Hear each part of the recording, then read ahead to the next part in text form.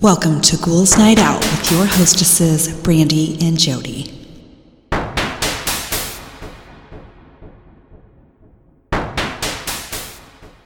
Hello, beautiful ghouls. Welcome. This is Brandy. I'm here with my sister, Jody. Hello. So I have some unfortunate souls sharing their worst dates. First dates. So first one, I went out with a guy for coffee. Wasn't the best date ever, but not awful. So I agreed on a second date.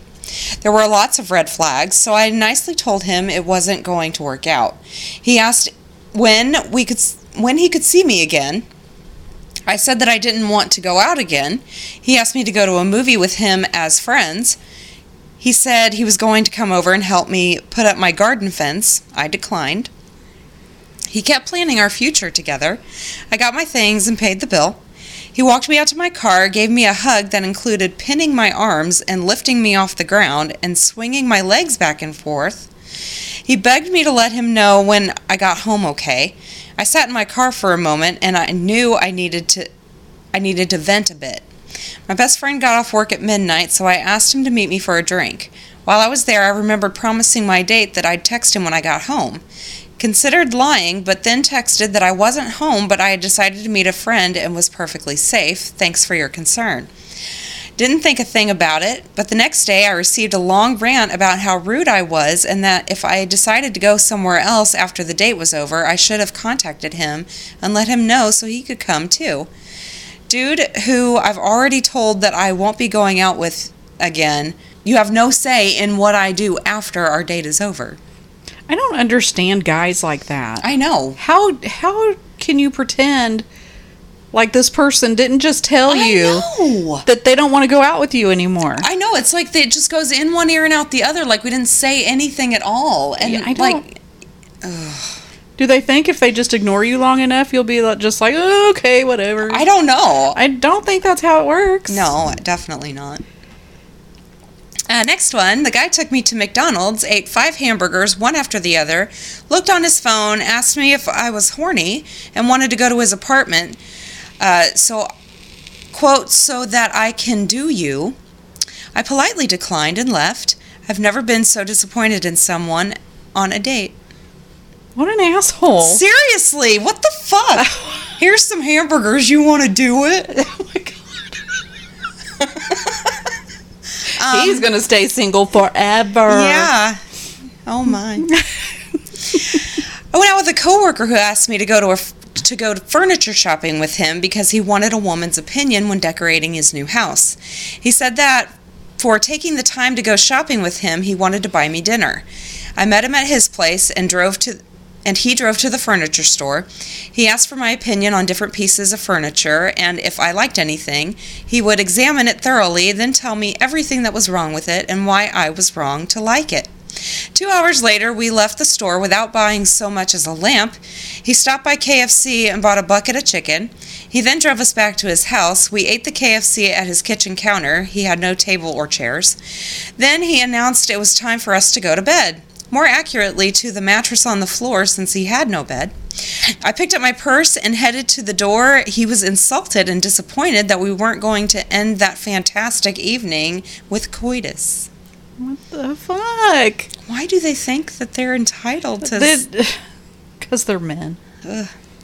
I actually asked him to dinner after meeting him at an airport. He was tall, handsome, and seemed very nice. We went to dinner in Santa Monica. About a fourth of the way through dinner, he called the waitress over and in a very mean and aggressive way asked what was taking so long. He implied it was her fault. I was very embarrassed as he was being loud. She looked stunned and I was stunned. As politely as possible, I asked him why did he do that. He stated he was the customer and she was there to serve him. I placed a $20 bill on the table and told him I was leaving because I would not tolerate that type of behavior towards a server. He could lose my phone number. I gave her $20 and left and told the manager it had nothing to do with the service. He did call me again. I reiterated that what I said and blocked his number. Nice. See, that's what not all men are like this, but no. Most of them, that key point was she's here to serve me. Yeah. Yeah. That's what their goal is. Yeah. They want a woman to serve them. No, thank you. You need to go back in time and become a king. That doesn't happen anymore. No. I have once, years ago, the date, because the date was that bad. I don't know what that means. He didn't realize I had left the date for 3 hours. Let that sink in. It took him 3 hours to realize I had left. I met my date while out one night with a guy friend for a local event called First Friday. He asked me for my number after chatting to me and my friend a bit. The next day he called me and asked me out on a date, all normal. Arranged a time and public place to meet. Okay.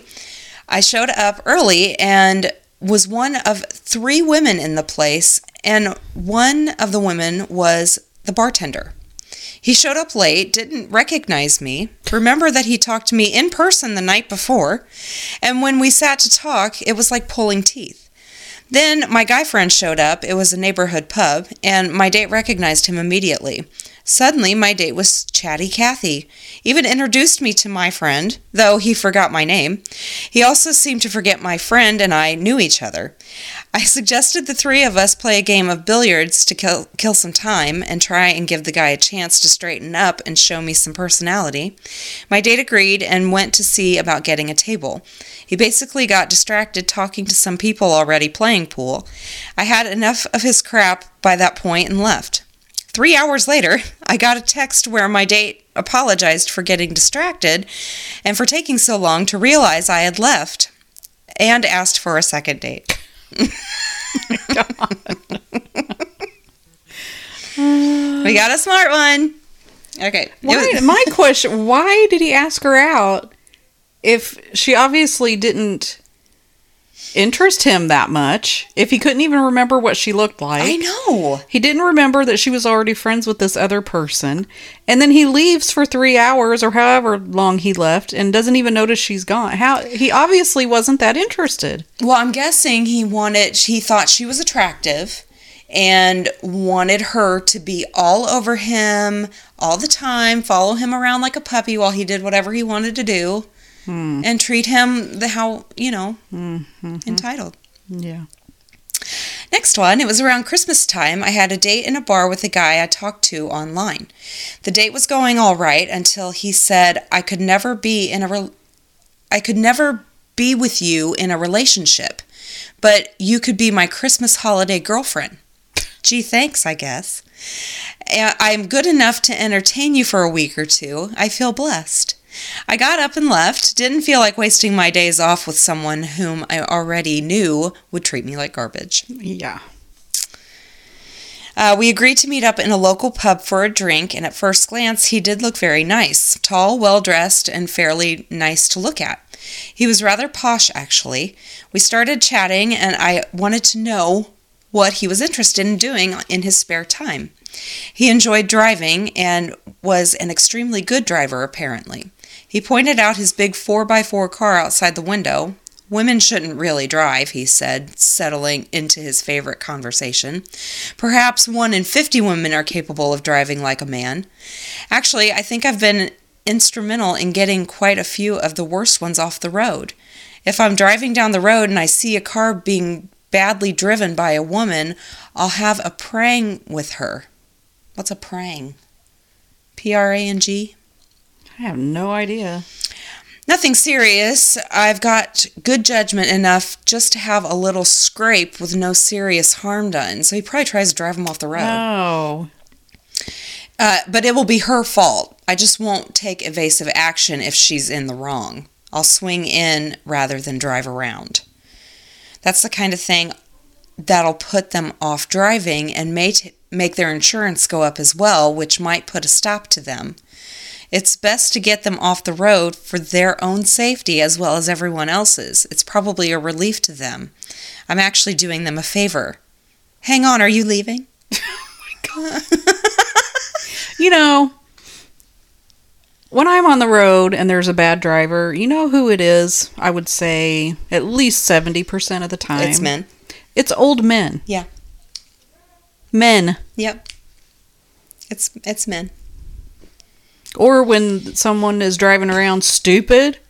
It's a man. Definitely a man. Yeah. I'm not saying there's not bad women drivers, because there are.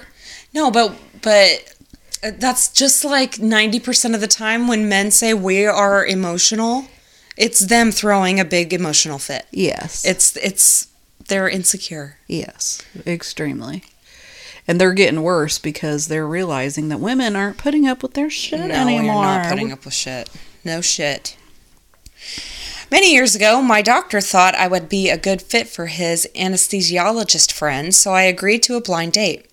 I was a young lawyer. We agreed to meet at an outdoor spot near a marina, so I dressed appropriately for the date. I looked nice. The gentleman arrived wearing a trench coat. It was summer. I thought, okay, that's a little odd. The trench coat never came off. He barely spoke to me. I had to carry the whole conversation, if you can call it that. I left as soon as I could, reasonably do so without making a scene. I very politely told my doctor friend not to match me with anyone else with this particular friend. He was creepy. Why did he have a trench coat on? In the summer, and it didn't come off. The whole That's day? weird. That No is wonder weird. he's single.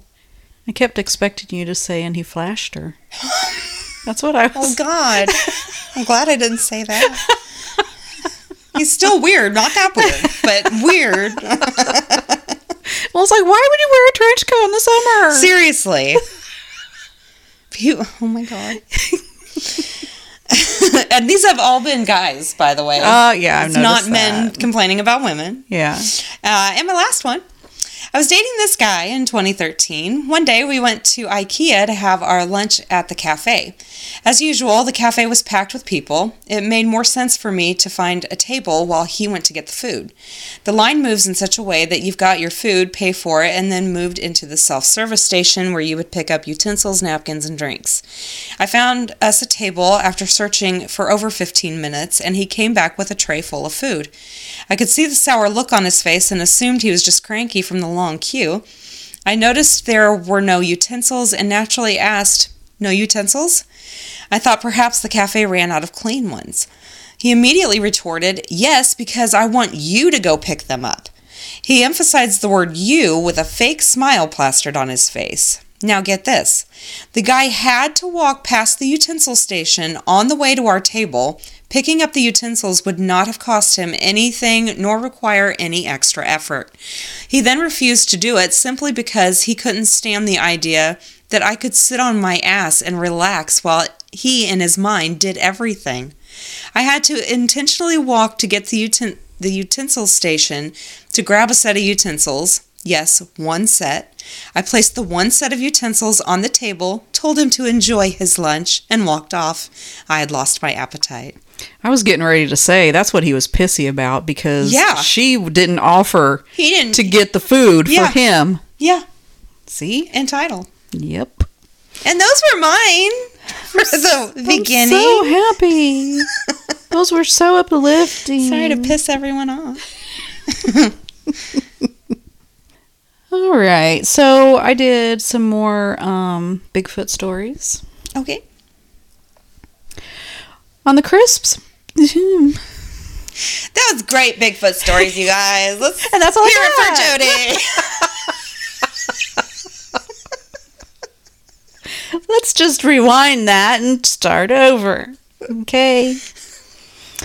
On the crisp morning of December 4th, 2005, around 8:15 a.m., I found myself standing in a familiar spot, approximately 50 yards from the southwest corner boundary marker of my property. The air was crisp and a hushed stillness blanketed the surroundings. My attention was suddenly seized by the clamor of the neighbors' dogs. Their barking erupted, and it was directed southward toward Arkansas Highway 7. They sprinted briefly, but then halted, leaving me to ponder the reason behind their sudden commotion. My initial thought was that they were chasing after a deer, probably a doe or a buck, that had ventured near the road. The urge to grab my gun from the truck surged within me. However, a fleeting memory made me realize that my vehicle was parked outside the fence, in front of my house, which meant I would have to hurry back and retrieve it. The idea of startling the deer by moving rapidly in its direction made me hesitate. I decided to remain still, hoping to catch a glimpse of the majestic creature without causing it undue stress. The dogs had ceased barking, and I believed that the deer would change its course upon sensing my presence if it had happened to spot me moving in its direction. So I stood silently, my eyes trained on the spot where I expected the deer to appear. My intention was to make a mental note of its location so I could return later to hunt it, undisturbed. In those fleeting moments, only one of the dogs managed to lay eyes on the mysterious visitor. The sight that unfolded before my eyes was a sight I would forever carry with me. Although the encounter lasted no more than 2 or 3 seconds, the image was indelibly etched into my memory. It was a vision that defied explanation, a creature that blurred the line between the known and the unexplained. At first, as the creature came into view, I was certain I was gazing upon an extraordinarily large man. My mind struggled to process what lay before me. But as the seconds ticked away, a realization dawned. It was not a man. It was an animal, unlike any I had ever encountered. The creature was situated approximately 50 yards away, on the opposite side of an old fence that had been overtaken by nature, consumed by a tangle of grass, weeds, and vines. My vantage point allowed me to observe its upper body, and what I saw defied conventional explanation. It was neither bear nor human, though it exhibited characteristics of both. A thick, dark coat of black hair adorned its body, and even from the side I could discern that its face was similarly dark, as if covered with a thin layer of hair. Its posture was notably manlike, and its build was substantial, akin to a very large man, a comparison I would later draw to a friend who stood approximately 6'9" and weighed 280 pounds. This enigmatic being was, in all likelihood, even taller, yet it shared the same robust build. Regrettably, I was afforded only a fleeting glimpse of the creature. Its passage was swift, a brisk trot or perhaps a jog, as it covered roughly 20 yards in those mere seconds. There was no discernible up-and-down motion to its stride, and it traversed the terrain effortlessly,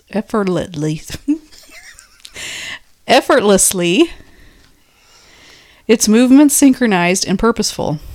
As it journeyed along the old fence row, my heart raced, my mind racing in tandem as I struggled to comprehend the spectacle unfolding before me. The creature remained obscured from full view, thanks to the limitations of my vantage point and the thick forest canopy. I could not discern distinct facial features from the side, though the dark hair-covered visage was unmistakable. The forest in which it moved was a well-used deer crossing, a place where nature's pathways converged. The old fence row I stood by bisected both sides of Arkansas Highway 7. To the west, the fence row had recently been cleared, while the east side had been logged approximately 5 years prior, allowing undergrowth and a game trail to flourish along the southern fringe. A short distance to the southwest, a dense thicket spanning roughly 3 acres stood as an imposing presence. Within its depths, partial clearings intermittently broke the dense cover. Navigating this thicket often requires clippers or a machete, although some areas were more accessible. As the creature traversed this well-trodden deer crossing, it ventured within approximately 40 yards of the highway's west side right-of-way. My belief was that it waited patiently for a break in the traffic, ensuring it remained unseen. It was apparent that it moved with an awareness of its surroundings, crossing only when it was certain no cars posed a threat. I was acutely aware that this creature was not fleeing from danger. It displayed no signs of panic or distress. This was a deliberate and purposeful journey, a creature at ease in its surroundings. In the moments that followed, I played the encounter over and over in my mind, attempting to make sense of it all. However, I was met with more questions than answers. There was no doubt in my mind that I had witnessed something extraordinary, something that defied categorization or rational explanation. This was no illusion or fleeting trick of the light. I had been there, I had seen it, a creature that had no place in the known realms of nature. As I stood at the very spot where this inexplicable encounter had unfolded, I searched for tracks but found none amidst the brush and foliage.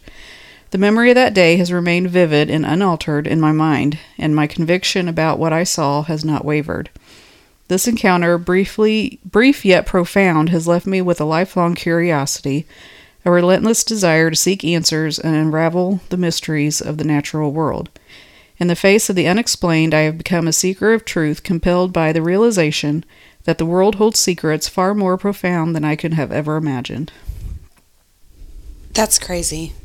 And it really sounds like they got like a pretty good look at it. Yeah. There's got to be Bigfoot out there. There's got to be. Well, that's my thing. It's like people are like, it's not real. But look at all the stories. Yeah, and they all describe them pretty much the same, but little differences. Yeah. Like the color of the hair, or like if they've seen females or children. Mm-hmm. They've got to be out there, unless all these people are lying. Yeah, and there are sure, probably quite a few that are lying. But I don't think every single person that has ever said they have seen Bigfoot is lying. I don't either. There's no way. There's no way. There's so many. Just like aliens or ghosts or, whatever. Yeah. And, I'm not saying either that it's actually like a Bigfoot creature, but it might be something we just don't have the capability of comprehending. Yeah. So that's how we see it, but that might not be what it actually is. Yeah, who knows? And we just don't know it yet. But there's something out there. There's something. And it could be something that is totally scientific. We just don't know it yet. Highly possible. Yeah. It was the morning of Wednesday, October 12th, 2005, when an unusual series of events unfolded, forever etching themselves into the memory of our quiet neighborhood. The previous night had been marked by incessant barking from our neighbors' dogs, a chorus of restlessness that seemed to hang in the air like an omen. Little did we know that these vocal protests were merely a prelude to the mysteries that would soon unravel. As dawn broke, a spectral silence settled upon the landscape, broken only by the sharp barking of our own dog in the backyard. Instinctively, I ventured out to calm her, but what I heard next stopped me in my tracks. From the depths of our property, near the gnarled fruit trees that had borne countless harvests over the years, came a sound that seemed to carry the weight of the unknown. It was heavy, unnaturally so, and accompanied by the unsettling cacophony of branches snapping and breaking underfoot.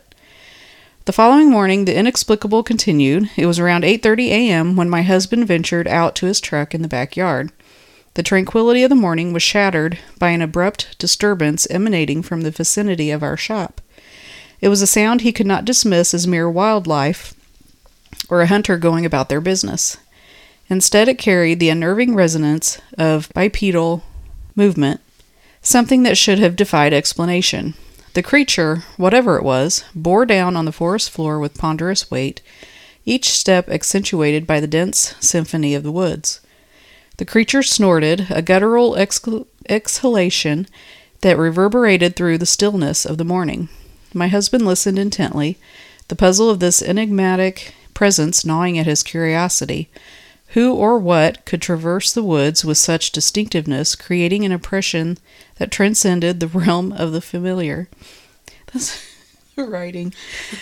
4 days later, on Sunday, October 16th, I embarked on a neighborhood walk, little suspecting that the path I tread would lead to a revelation. They just write so weird. It's not how people... Whatever. No, it's not. As I ventured along the winding roads, I stumbled upon an extraordinary discovery. On the gray slate road that stretched before our very house, a curious trail of footprints had materialized. Initially, I dismissed them as the playful marks of a child, tracing their steps with innocent enthusiasm. However, a closer inspection altered my perception. Before me lay not one, but two sets of footprints, a testament to the uncanny nature of the mystery that surrounded us. The larger of the two measured a staggering 13.5 inches in length and 7 inches in width, an imposing impression that defied conventional human proportions. Beside it, the smaller print was 9 inches long and 4 inches wide, still far from resembling anything remotely childlike. Captivated and undeterred by the oddity of it all, I decided to document my findings. Armed with a camera, I meticulously photographed each footprint, determined to capture the inexplicable. The measurements remained consistent, a curious conundrum that resisted easy explanation. To put this in perspective, the larger footprint was 3 inches wider than my husband's own, an opposing testament to the enigmatic visitor who had left these indelible marks. And they use the same words over and over and over again. My husband, a man of considerable stature, found himself dwarfed by the prints, confronted with an undeniable mystery that transcended the bounds of ordinary experience. In the wake of these bewildering events, our once tranquil neighborhood was forever changed. Questions loomed where answers remained elusive, and the ordinary gave way to the extraordinary. The enigma of those footprints left an indelible mark on our lives, a reminder that the world holds mysteries, defy easy explanation, beckoning us to explore the unknown and embrace the inexplicable. Inexplicable. Gee, they're just so... They want to try and sound smart. Maybe they used the thesaurus. They definitely did. Definitely. Okay, this is the last story. In the heart of a remote valley, nestled amid a dense expanse of cut-over forest, lay our 120 acres of untamed wilderness. It was a plot of land surrounded by the formidable embrace of timber, company-owned territories, a sanctuary for those who sought refuge in the embrace of nature's solitude. At the end of a winding dead-end road, our adventure in this untamed realm was just beginning. On my allocated piece of this wilderness, a small rise graced the northern half of the valley. There, amidst the rugged beauty of the wilderness, I toiled to construct a simple shack, a sanctuary where the simple pleasures of hunting and camping would find their refuge. Little did I know that our secluded haven would soon become the stage for a mystery that defied explanation. It was a quiet night, the gentle hum of nature's symphony surrounding me as I worked by the warm flickering glow of my lantern. The hour was near 8 p.m., and a desire for a cigarette drew me to the shack's modest deck. Stepping out into the night, I reached for my lighter, igniting a small flame that would reveal the extraordinary. In an instant, a roar of sound shattered the tranquil serenity of the valley.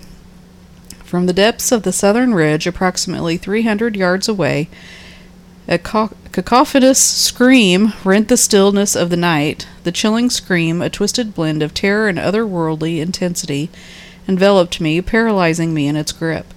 I stood rooted to the spot, my senses electrified, the hair on the back of my neck standing at attention, an eerie phenomenon I had not experienced in years. Though the scream itself lasted but a few heartbeats, its presence lingered in my mind for what felt like an eternity. The night was shrouded in a thick curtain of clouds, rendering my vision near useless. Fueled by a sense of unease, I dashed inside the shack in search of a flashlight. With hatchet in hand and flashlight ablaze, I ventured towards my truck. Anxiety welled within me, compounded by the realization that my rifle remained locked within the vehicle. Approaching my truck, I was met with a bizarre sight that further deepened the enigma. The vehicle, a seemingly immovable fortress, was in fact trembling. It quaked and vibrated as if possessed by some invisible force. It was then that I discovered the source of this inexplicable phenomenon. A German shepherd, my loyal companion, who had sought refuge in the bed of the truck. He was curled in a tight ball, his entire form quaking in an uncontrollable frenzy.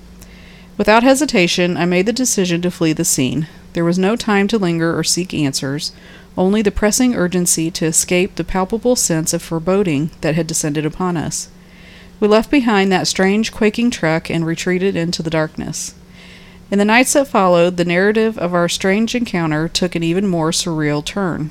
A friend, initially skeptical and somewhat derisive of my account, paid a visit to inspect the progress of the shack. I couldn't blame him. The lanterns, the weapons laid out on the table, all must have seemed like the eccentricity of an overwrought imagination.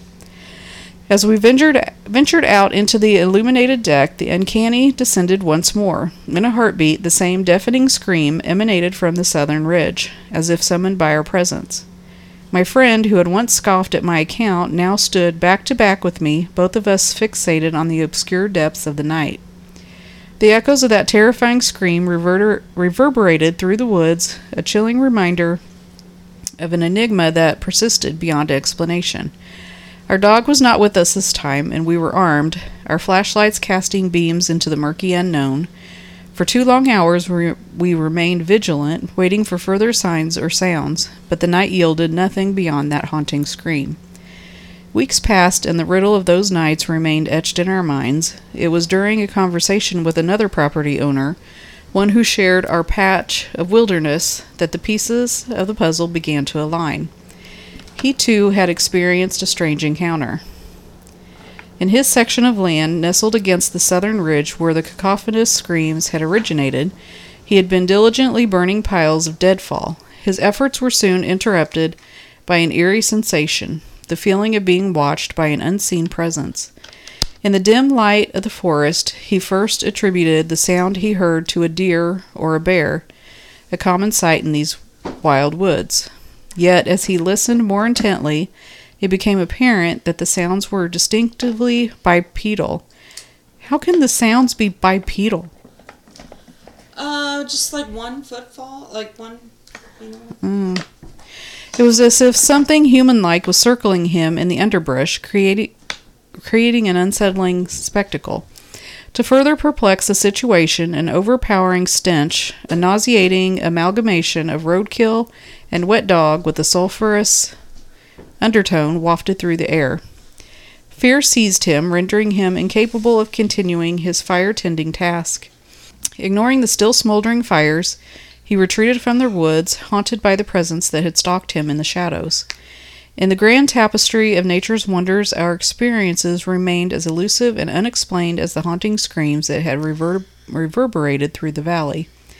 Amid the howling of the wind and the rustling of the leaves, we were left with the unsettling knowledge that the world was a stranger place than we had ever imagined, a realm where the ordinary gave way to the extraordinary, and the mysteries of the wild beckoned, urging us to explore the enigma that dwelled in the heart of our untamed domain. That's it. All right. I have some scary true stories. Okay. I bet they're not written as well as mine They are. were. I guarantee they are not. All right. It was near Halloween time when my friends and I were telling ghost stories. My friend said she was going to tell a story about her parents' first date. She said she didn't like telling the story since it was actually true, but we prodded her on. To cut to the chase, the parents had spent a nice, if awkward, first date, and around the time that they would have said goodnight, the male in the situation, my friend's dad, suggested that they go for a midnight hike up Provo Canyon. He apparently knew the place since he had done a fair amount of rock climbing in the area. So the two drove up the mouth of the canyon, got out of their cars, and started hiking under just the light of the stars since it was a new moon. At some point, the male starts getting a really bad feeling since the pathway ahead, which would pass under some trees, would be dark, and because it was getting quite late. He ignores the feeling and presses on. In later rehearsing of the story, the female would say that she felt the same feeling that was probably at the same time, though she didn't know the trail as he did. A minute later, the feeling came back to the male. He ignored it again and started walking a bit of the way into the trees when he felt his foot hit something soft in the middle of the path. Under the trees, it was too dark to see just what this soft thing was, and the feeling came back stronger than ever. Instead of finding out what his foot had bumped into, he and the female both agreed to hightail it out of there. Years later, after being married for some time, they were watching an interview with the serial killer Ted Bundy. In response to a question asking him to describe the time that he felt the closest to being caught, he explained about the night that he lured a girl into Provo Canyon and had just killed her when he heard people coming up the trail. He explained how he hid in the trees just in time, only to watch some guy walk right into the body, and for some reason, just turn around and walk away. But that is creepy. That is super creepy. Oh my gosh. Maybe 10 years ago when Zanga was a thing. Do you know what that is? Is it a game? Well, it says I'd be on the computer at my grandparents' house. Oh, okay. Yeah, I'm assuming a computer game. They own an old Victorian house, and the front of the house has 3 living rooms in the shape of an upside-down L, and the foyer to connect the two corner living rooms. The computer is in the middle room. I usually shut the doors to the front one because the house is huge. I hated seeing things out of the corner of my eyes, which I felt I did a lot more at a younger age than I do now when I'm there. Anyway, doors shut. I hear something banging into the window of that room. There was a front door in the room that I was just in, with a wraparound porch to the other side of the front room, so I walk out. Nothing is there. I go back inside, more computer games. The door starts moving as if someone is trying to open it, and I was home alone. That's creepy. Next one, I travel weekly for work and had been staying near Dallas-Fort Worth Airport. During this week, in July, my suite didn't seem out of the ordinary. Monday, no problem. Tuesday morning, somehow the bathroom door locked and closed itself during the night and I couldn't get in. I had to call the engineers to open it. I thought it was strange, but whatever. Tuesday night/Wednesday morning, I dreamt that the bathroom faucet was running. I woke up hearing my faucet running full blast. No one was in my room, and I certainly didn't turn it on. The faucet had separate hot and cold handles, and it took a little force to turn the water on. I looked at the time, and it was 3:15 a.m. I then turned all the lights on and waited until 8 a.m. to check out. I should have asked for another room right then. Yeah. Yeah, that's creepy. Especially if you're having dreams about that room. That's weird. Ew. Yeah. Next one. Happened last night, actually. I have 2 parakeets, and at night I keep their cage covered to keep them warm and block the light out so they can sleep better. They usually sleep quite peacefully through the night. Except for last night. It was around midnight, and all of a sudden they started freaking out and flying around the cage, obviously spooked by something. I quickly uncovered the cage so they could see, and they eventually calmed down and settled on their perch again. It reminded me of all those ghost movies I've seen where animals can see or sense demons that humans can't. I'm sure there's a logical explanation for this, like maybe one of them moved in their sleep and startled the other one, but I don't know. It definitely was unsettling because they never have done that. That's weird. That is weird. About a month ago, I was flying down to Texas to visit a close friend, and it was about 8:30, so it was dusk. The sun was shining inside the plane, so most everyone had the sliding blinds down. Out of nowhere, I had the urge to look out the window, so go ahead and do so. Immediately, I looked down to see the view, and out of nowhere, probably 400 to 500 feet below the plane, a small jet/missile-looking object flies by extremely fast. It was man-made because it had decals and was jet black, but it lacked wings and barely looked large enough to hold a single person. It flew in the opposite direction of the plane, and I saw a jet stream it left behind longer than I saw the actual object. I remember saying, "Whoa," and looking around to see if anyone had saw the same thing I did, to no avail. Still, I have no idea what I saw. It's not exactly creepy, but extremely strange and a little unsettling.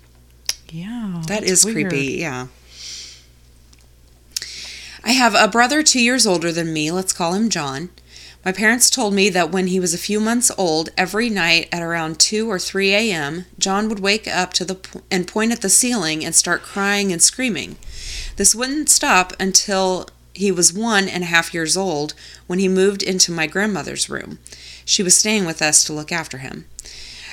While the problem seemed to go away, it came back when I was born, and my parents put me in the same spot where my brother used to sleep. From what my mother told me, I would do the same thing John did, scream and cry while pointing at the same spot. My dad decided to call in a priest and bless the house, and the problem seemed to stop. We moved out of the house a few years later, and even now I get chills just thinking about it. What were they saying? I don't know. That's so weird. Especially for them to scream and cry about it. Point at the same spot on the ceiling? Weird. Next one, when I was about 12 or 13, both my parents worked, as they still do. At that time, I have the house to myself until 3:30 in the afternoon. We didn't have a landline at the time, only cell phones. For maybe a month or two, here and there, I'd hear a ringing noise for a few minutes at a time. It sounded a lot like a landline.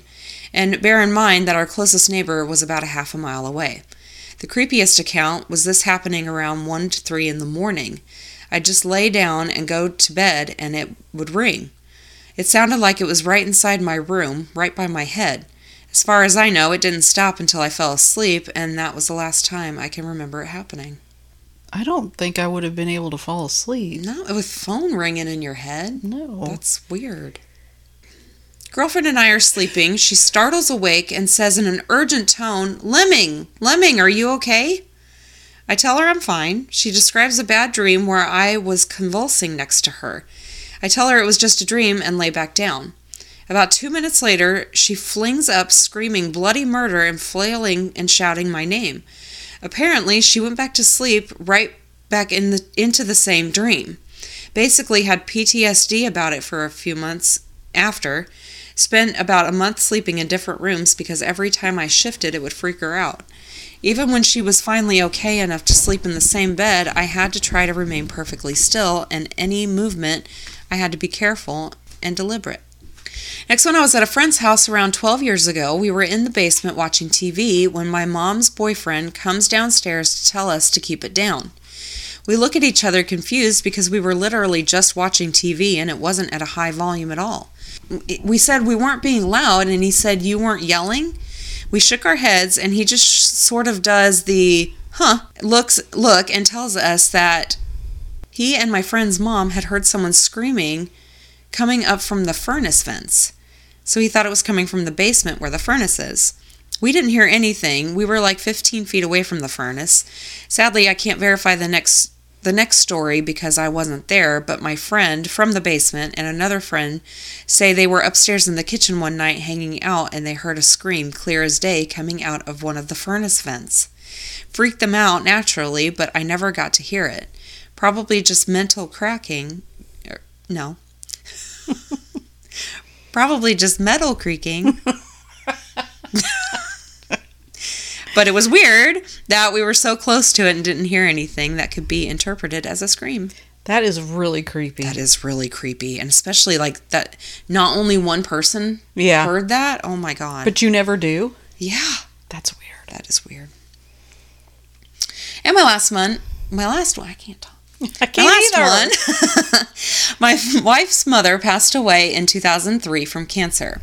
After the funeral, family and friends gathered at her house for a final celebration of her life. The gathering went late into the evening. My son, 3 at the time, needed to go to bed at that point. I walked him up the stairs where he would sleep. The room that my mother-in-law passed away in was upstairs and straight down the hallway as you reached the top of the landing. My son and I walk upstairs together with me holding his hand. As I nearly reached the top of the stairs, my son stopped and wouldn't move. At the point which he could see just down the hallway. He was staring straight down the hall. I looked at him, then go down the hall to open the doorway to a completely dark bedroom. He just stares, and would not go any further. I asked him, "Buddy, are you okay?"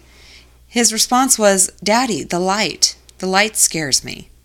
I look again down the hall where he was staring into darkness. "Buddy, you see a light?" "Yes, Daddy, it scares me." I promptly picked him up and went back downstairs. To this day, the hairs still stand on the back of my neck when I think about it. The light scares him? That's what he said. All right, it's time for the Witty Wrap-Up. Yay, Witty Wrap-Up! These are funny customer service complaints. Oh, no, okay. And these are from the UK, so I don't know if we'll actually get them. Okay, well, let's see. We'll try. A customer phoned to complain following the delivery of a curtain pole. On finding no one home, the driver decided it would be possible to still deliver the pole through the letterbox. When the customer returned, they found their dog pinned to the wall. Oh my God!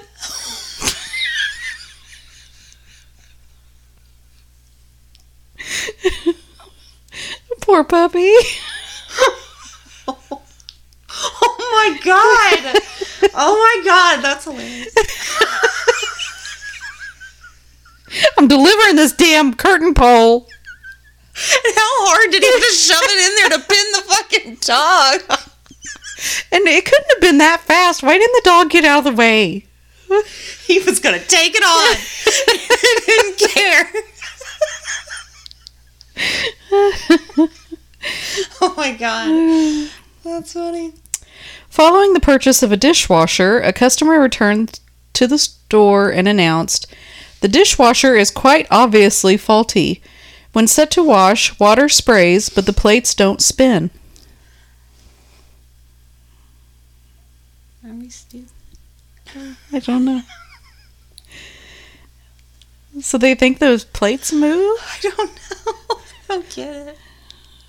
That's okay. A student contacted a food producer to complain that he'd almost choked on a fish hook. A full investigation followed involving full traceability reports. It was established that the dish used net-caught fish and no hooks had been used in the production process. The student apologized for trying to falsely obtain compensation. Aw, he didn't think that one through. No, he didn't. Who knew that they catch them with nets instead of fish hooks? There's not millions of people with fishing lines out in the ocean.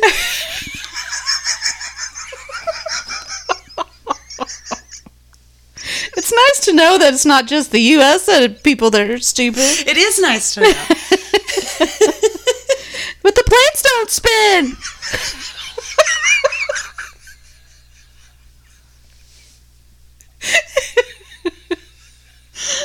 Oh my God.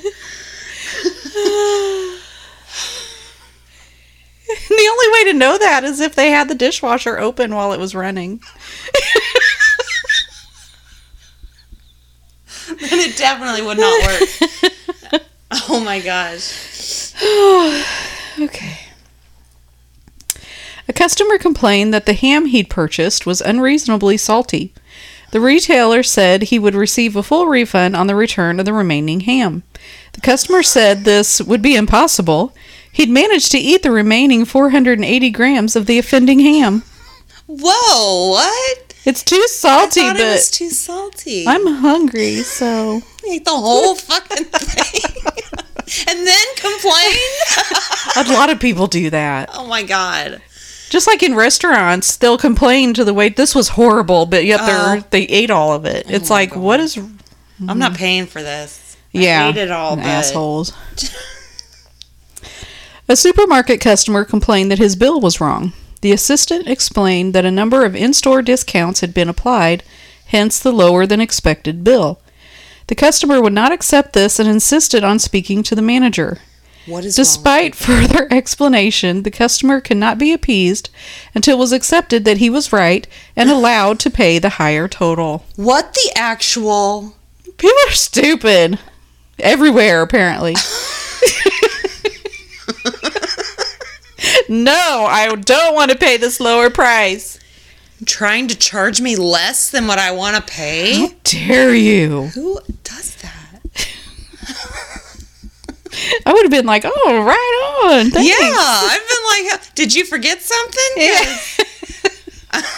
Oh my God. On receiving a call advising that her contact lens order was early and could be collected, the customer complained to the head office, suggestion that the overzealous ordering system was akin to high-pressure selling. Okay. I guess because their order came early. I don't know. Go get your fucking contacts and shut the fuck up. Yes, that's the appropriate response. God, what? I would love to be able to tell people stuff like that. Yes. When it's appropriate, like don't go off on people all the time, but yeah, when they're that like dumb. This, Siri, your order came in early and you're mad? What the fuck? Seriously.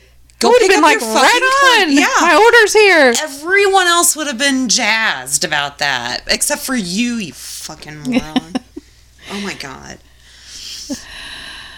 A customer threatened to escalate his complaint, adamant that his phone should have withstood a full wash cycle. Oh my God. The label sewn to his jacket pocket clearly stated that the pocket was fully waterproof.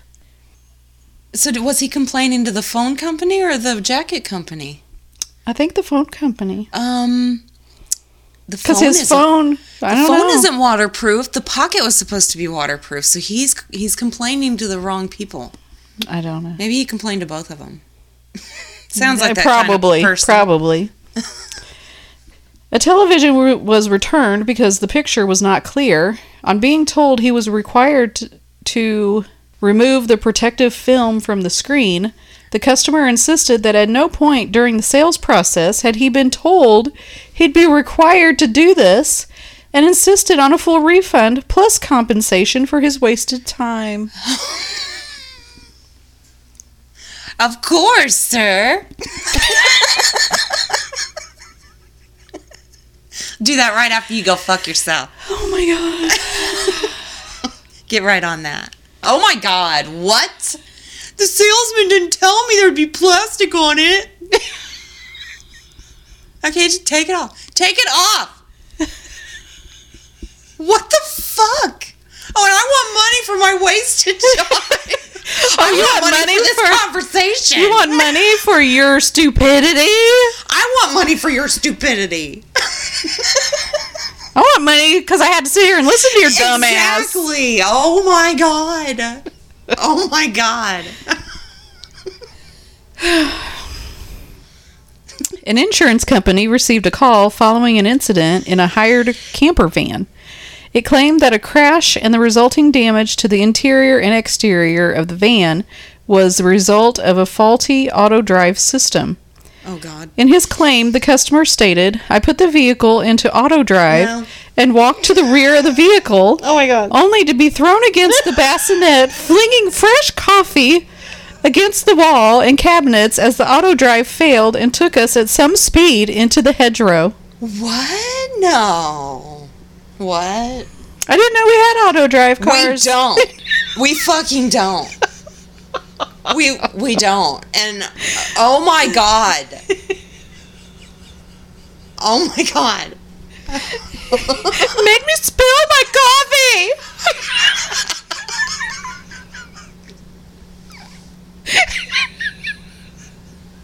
Oh my god. What? Oh my god, I would be so embarrassed. I would never tell anyone that happened, ever. No. I'd be like, I will take the damage and my burns and go hide under a rock because that's where I belong. Oh my god.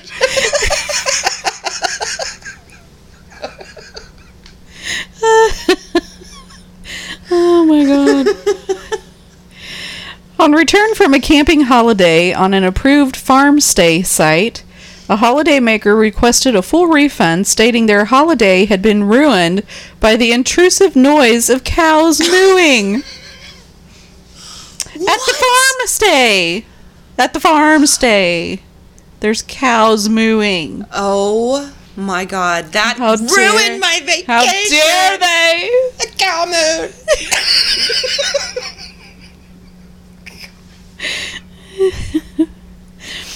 Oh my god. A pet owner contacted a high-profile department store to complain that the dog coat purchased was not fit for purpose. When dressed in the dog coat, she revealed her rabbit had gnawed through the straps. Do they not know what a dog and a rabbit are? I don't know. Guess not. Wow. Okay. A pet shop refunded a customer after they complained the hamster recently purchased was neither friendly nor cuddly. It sounds like they need a stuffed animal. Yes. Oh my gosh. Poor hamster. Try to cuddle with a fucking hamster. How do you do that? You can't. It's not cuddly.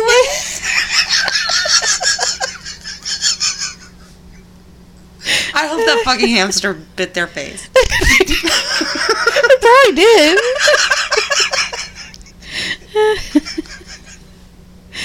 A customer contacted a leading watch brand to complain about the quality of its goods. Despite the company's promise of quality, the strap had failed to stand up to being chewed by a dog.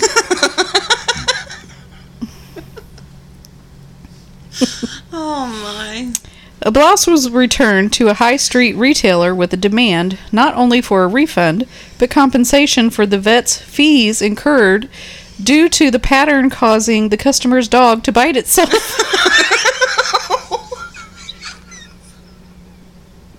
What? What? What? my God. A high street bank received a complaint from a customer complaining its TV advertisement encouraged animal cruelty. The ad featured a pet snake being released into the garden. Okay. I would love to be a fly on the wall when they saw that. Be like, what? What are they doing to that poor snake? They let him in the grass? Holy shit. I gotta call someone. What? Oh my God. Holy shit. A utilities company received a call from a customer complaining about the exceptionally high quality of customer service. What? It was suggested that less money was spent on staff training and the savings put to reducing customer bills. Oh my God. What? Oh my God. So not only now can you complain about bad customer service, but you can also complain about good customer service. Who the fuck would do that? Like, seriously, what is wrong with these people? Like, seriously, what's wrong with these people? A customer contacted their electricity provider complaining a power failure resulting from high winds caused them to miss a vital episode of Coronation Street. Oh, shit. How dare they mess with my show? That is a valid complaint. I'm sorry, but... I used to get so pissed off when I used to have regular TV, and I would be watching my show, and then it wouldn't come on because of fucking baseball. Oh my God, I know. It used to piss me off so bad. Yeah, I remember that. Or the Olympics. Oh, I know. Fuck off, Olympics. Yeah, I don't give a fuck about that. I hated You're that. messing with my shows.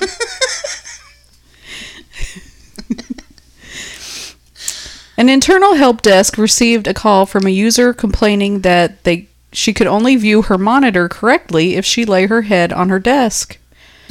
Once the monitor was rotated by the support team, the problem was solved. Shut the fuck up! What?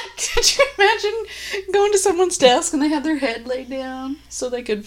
Because it was sideways? Yeah. Oh my God. I would be like, get the fuck out of here.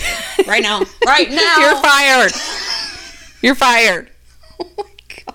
I can't. Even though I don't have the authority to do so. You are fired. You are fired. Get the fuck out. This might be your house, but go. A diner complained to the waiter that the champagne recommended was not as excellent as suggested. Despite consuming all but a glass of the bottle, he insisted on a full refund. Of course he did. Of course he did. Okay, and this is the last one. Having filled his car with petrol at an independent petrol station, a customer presented his fuel card to pay. On being told that this card was not accepted, he explained that he had no other means of payment and suggested that he call his bank to arrange a transfer. The cashier was not happy, accused the driver of trying to steal fuel, and drew a shotgun on him. Oh. This complaint is still being investigated. Oh. Wow. And that's all I got. All right. Thank you so much for listening. Send in your stories. We need them. ghouls-night-out-podcast@gmail.com. You can rate, review, and subscribe wherever you listen, and we will talk to you next week. Later. Bye. It's just the way they were written. They were written like so eloquently. They were, yeah. Not used to having stories like that. I know. It was very strange. Let's see. I'll skip. I don't want to read like the whole... Oh, there's not very many left. I guess I'll just read the whole book. Okay. Alrighty. The author might not be too happy about that, but... Well... That's all right. I'm sure he's not listening to our podcast. You never know. Hey, if Harrison Ford listens, he definitely listens. I was thinking about that. I'm like, could you imagine fucking Indiana Jones being like, ooh, Ghouls Night Out. What's this? I can't. That does not even compute. That would never happen. Hey, you don't know. And it's really weird. Me and Peyton have been watching the Indiana Jones over when he comes over. That's funny. We have too. Have you? Yeah. I forgot. So, Temple of Doom has always been my favorite. Yeah. So we're on the third. We were on the third one last week, which is the one with his dad. Yeah. It's The Last Crusade. Yeah, and I remember thinking when I was younger, when I first saw it, that it wasn't that great. Oh yeah. But I watched it again, and it was actually pretty good. Yeah, they're all good. Yeah. They're all really good. Love Indiana Jones. So do I. All right, are we ready? I guess. How many times are you going to ask me that? I don't know. Okay,